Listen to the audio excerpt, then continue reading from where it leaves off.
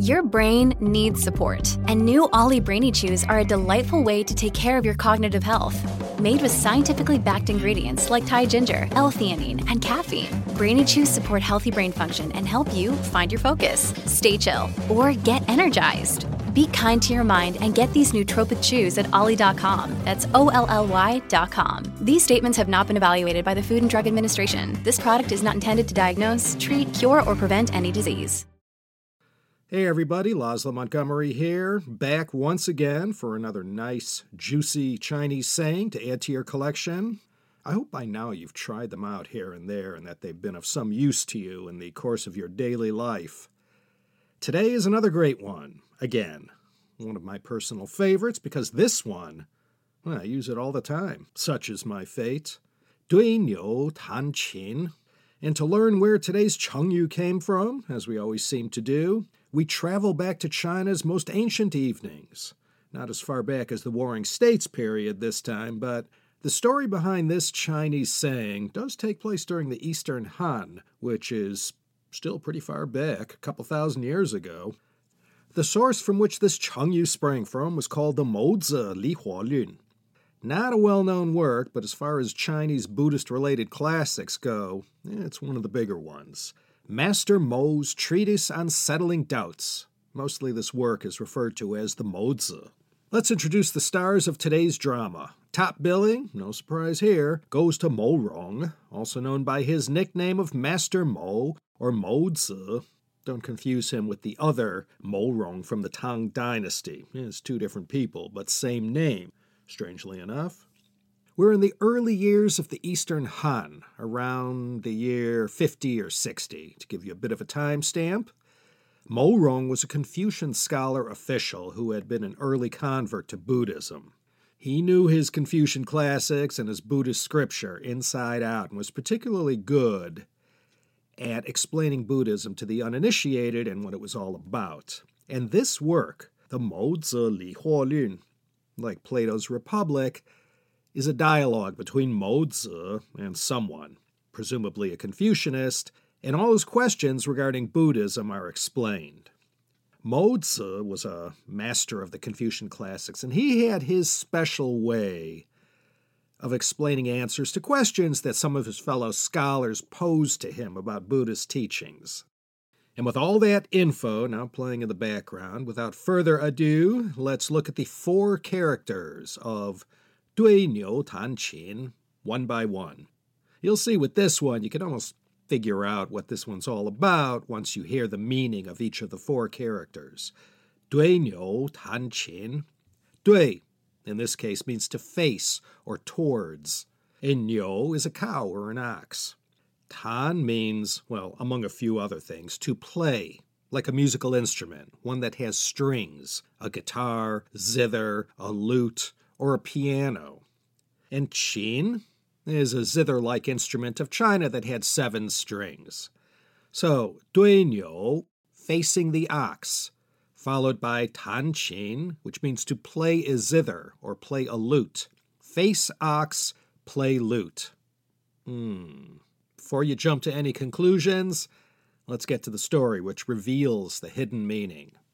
Okay, we already know of Mo Rong, a.k.a. Mozi. So one day at the palace of the Han Emperor, his Confucian colleagues hit him up and inquired why it was that every time they asked him about the Buddhist sutras, he always had to start quoting from the Shi Jing or the Shangshu or some other Confucian classic from the Zhou dynasty to provide an answer.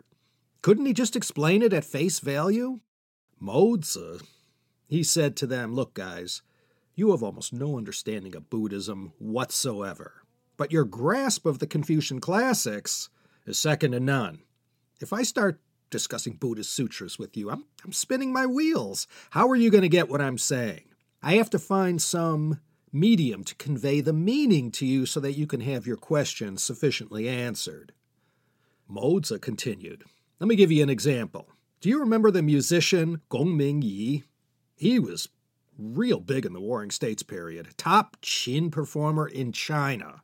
A little eccentric, but quite a musician. When he played, he brought down the house every time.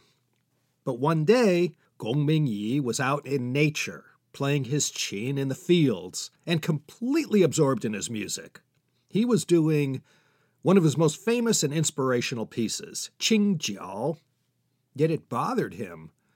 Why was it that all the cows grazing in the field where he had sat himself down, why were they completely unmoved by his playing?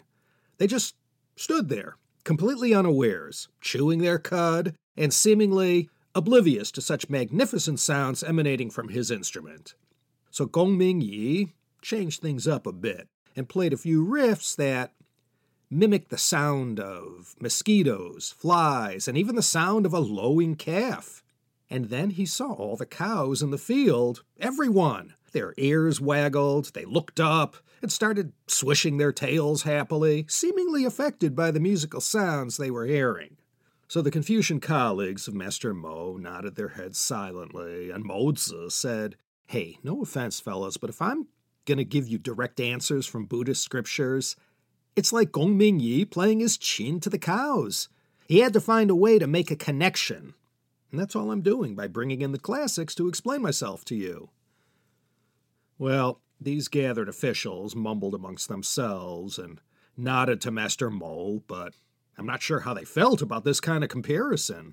But the use of this idiom, Dui Niu Tan Qin, quoted from Master Mo's treatise on settling doubts, the Mo Zi Li Huo Lun, most certainly looks down on the audience and isn't terribly respectful.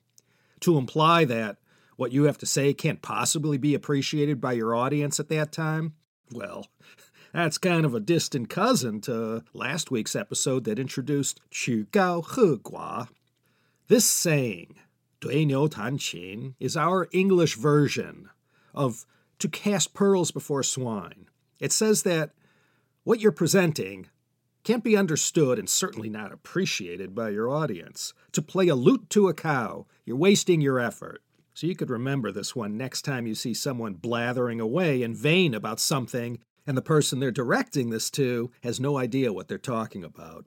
You can tell that person, hey, forget it. Dui Niu Tan Qin. You're wasting your time. You're preaching to deaf ears. You're talking over their heads. You're playing a lute to a cow. You're casting pearls among swine, as Matthew said. So you could keep this one handy for safekeeping. As I said, I must often resort to this one from time to time. Once I took a bunch of people from China to the Met to go see this ballet, and when it was over, one of them asked me, what did I think? And I answered, Dui Niu Tan Qin. I didn't know enough about ballet to appreciate it. The beauty and meaning of this performance was lost on such a Philistine as your humble narrator. That is all I have for you this time. Laszlo Montgomery here on behalf of the whole team here at the Chapei Chengyu Yanqiu Zhongxin, reminding you to also check out the China History Podcast and the Tea History Podcast over at teacup.media. And also, don't forget, if you're flying Cathay Pacific, this very Chinese Sayings podcast and the venerable, internationally award-winning China History Podcast are both available as part of Cathay's in-flight entertainment system. If that doesn't help you get some mid-flight Z's, then I don't know what will.